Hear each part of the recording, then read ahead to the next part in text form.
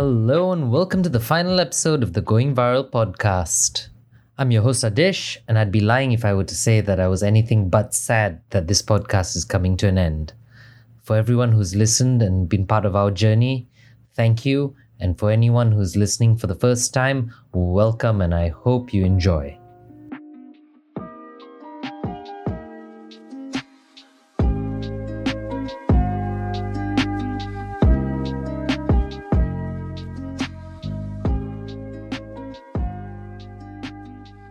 On the last episode, we interviewed Dr. Suresh Chopra and asked him for some advice from the medical point of view with questions like, is it safe for us to go out again? Is it safe for us to be flouting the CMCO?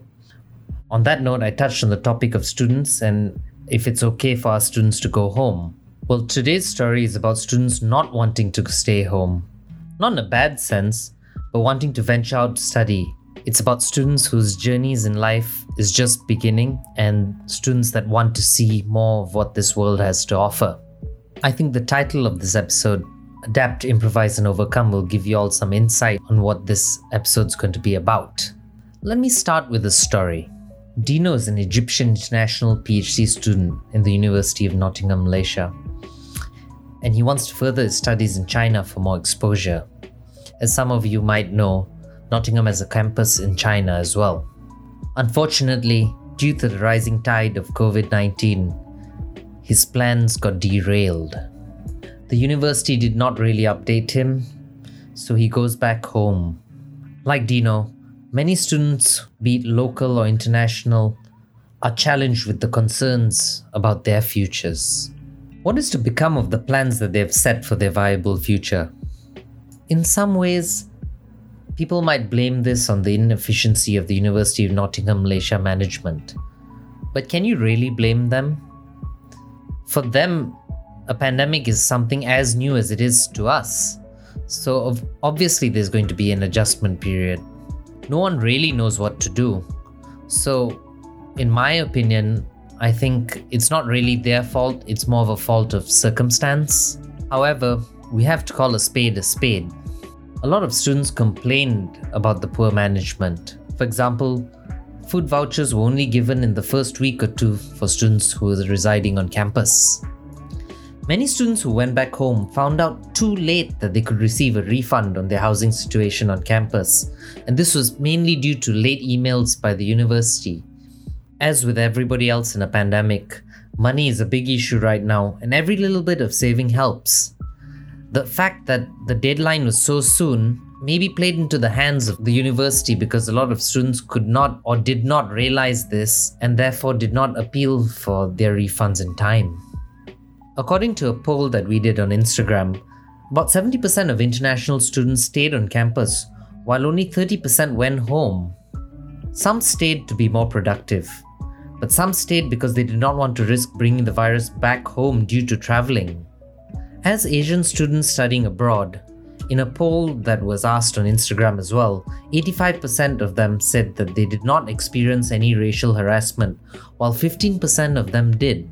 Although this looks like it's a small number, 15% of a population experiencing racial harassment is actually a very bad and worrying thing. Participant A says, I'm going to say yes that I did suffer harassment, but I'm not 100% certain as some guy yelled something while driving past me. Another person said yes, I experienced harassment but not as bad. I wore a mask once and everyone was staring. Every single person. I had to be extra careful physically because there was news that some Asian got beat up for wearing a mask in the UK. There was a third participant that we got a response from. And this person said, mine wasn't too bad as I only received weird stares. It was disturbing, but the friend who did grocery shopping was made fun of because she was wearing a mask. The guy said, a virus carrier is trying to prevent herself from getting it, before laughing with his friend. Luckily she didn't hear it. She's Malaysian, by the way.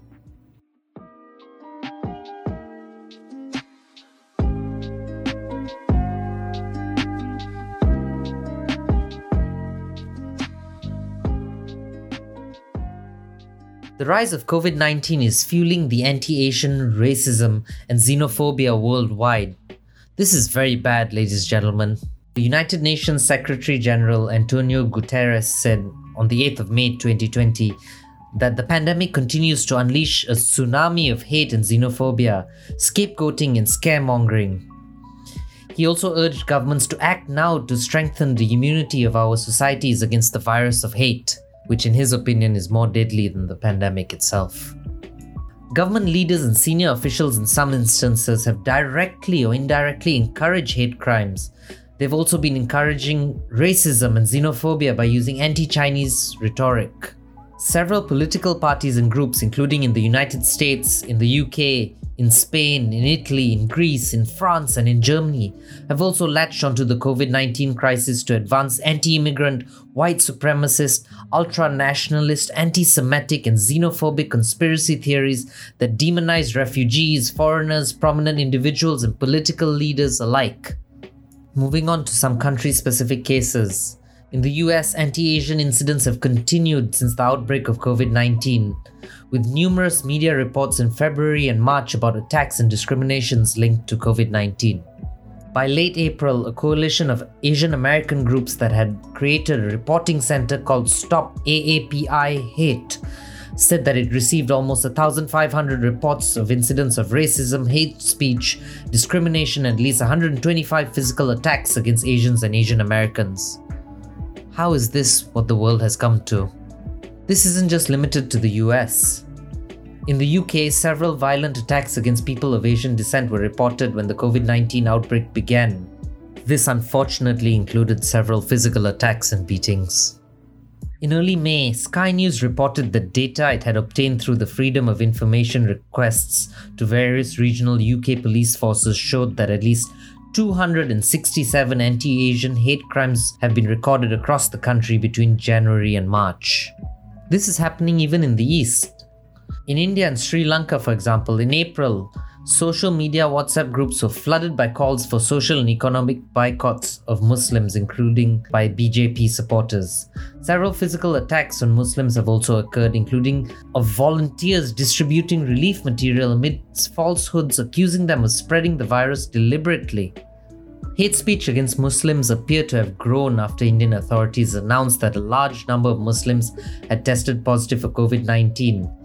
This follows them attending a mass religious congregation in Delhi, which was organized by the International Islamic Missionary Movement, Tablighi Jamaat.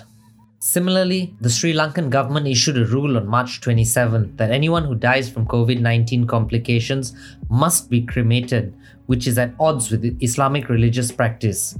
The WHO has also said that cremation should be a matter of cultural choice and available resources, as it is not necessary to prevent the spread of COVID-19. Hate is not the way to deal with situations like this. It is very important that we keep a level head and realize that the problem does not stem from race or religion. The problem stems from a lack of awareness, and this lack of awareness can be easily remedied by spreading correct information, by not spreading false information, and by in general just being kind to one another. It shouldn't be a matter of race, religion, color of skin, or even cultural differences. Ladies and gentlemen, spread love, don't spread hate.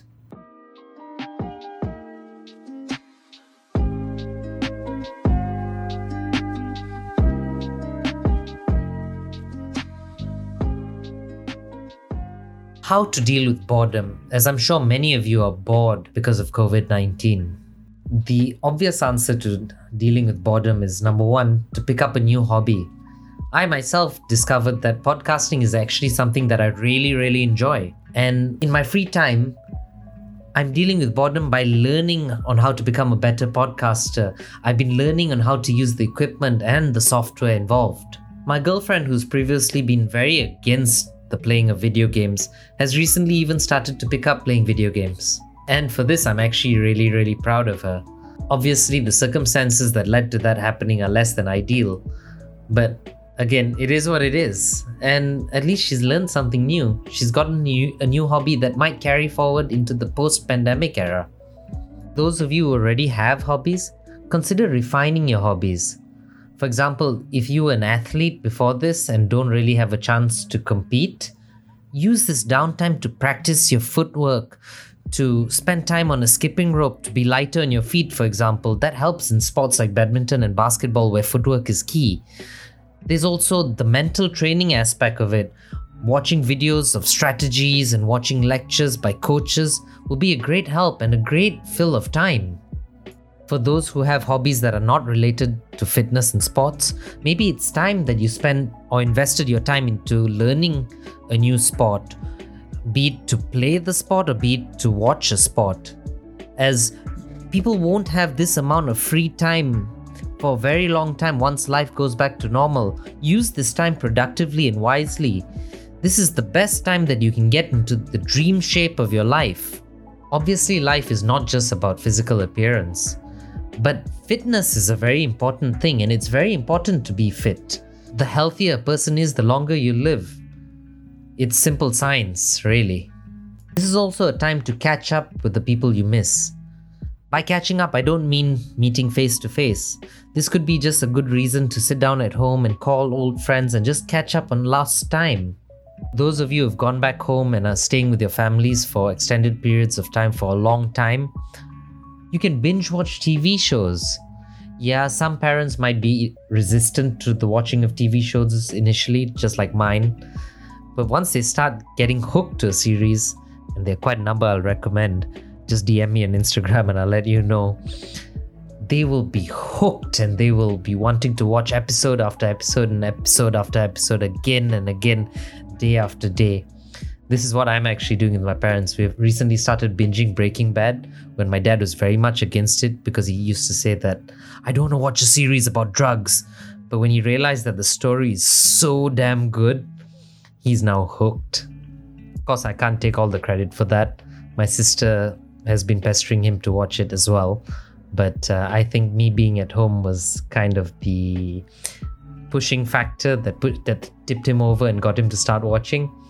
And my mom has always been game to watch shows like that, but she just watches whatever my dad chooses because she's not really the type who's tech savvy or knows how to navigate Netflix. And she doesn't really care much about what she watches, but she's having a blast and she's grateful that we managed to convince my dad to watch it. Planning for the future can be a hobby as well. Planning a bucket list is part of that. Having a post-COVID-19 bucket list is actually a very good thing to do because you'll have a lot of things to look forward to and to keep positive about. Yes, maybe some of these things might not come to fruition, but planning and having a list means that even if a couple of things from that list can't come true, it means that you'll have backups and you'll still have a lot of things to look forward to.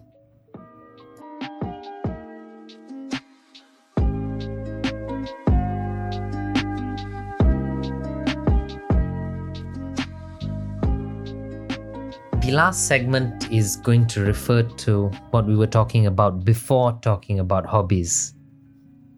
I spoke about racism around the world, but now I'm going to tell you guys a little bit on how to deal with racism. Check this out, guys. You're not going to guess what number one is. Best way to deal with racism, according to my group mates who made this list for me, is to not be a racist. Thanks, Rebecca. Shout out to you. But actually, she has a point, because if someone decides that you don't want to be a racist, it's already a sign that someone wants to make a change in their life. And that change is a change for the betterment of society as a whole. As much as I maybe chuckled at this point when I was reading it, I think that there is quite a bit of truth in that. It's important to not want to be racist, because that's half the game won. It's important to remember that nobody enjoys racism. It doesn't matter if you're white, black, yellow, red, green, blue, pink, purple, or whatever color you are. Nobody enjoys racism. We have to get rid of it, ladies and gentlemen. Do you know what I call racists during this pandemic? I call them COVIDiots. Because they really are idiots caused by COVID, or rather enabled by it. They're just looking for a reason to hate on people, and that's not good. Another way to deal with racism, especially since in some cases it might be inevitable in the short term, is to not travel alone. Travel with friends, because people are less likely to target you when you're in groups. Or better yet, don't travel at all. Stay at home. Stay safe, guys. I mean, if number 1 and number 2 don't work, just carry some pepper spray. That'll get them. And number 4, learn how to love. It's not very hard to love someone, even if they don't love you back or if they don't show it towards you. All you have to do is ask yourself this. If someone is projecting anger or projecting hate towards you, maybe they were shown that anger or that hate previously in their lives. Maybe they deserve to be loved, and maybe that'll open their eyes towards the power of love.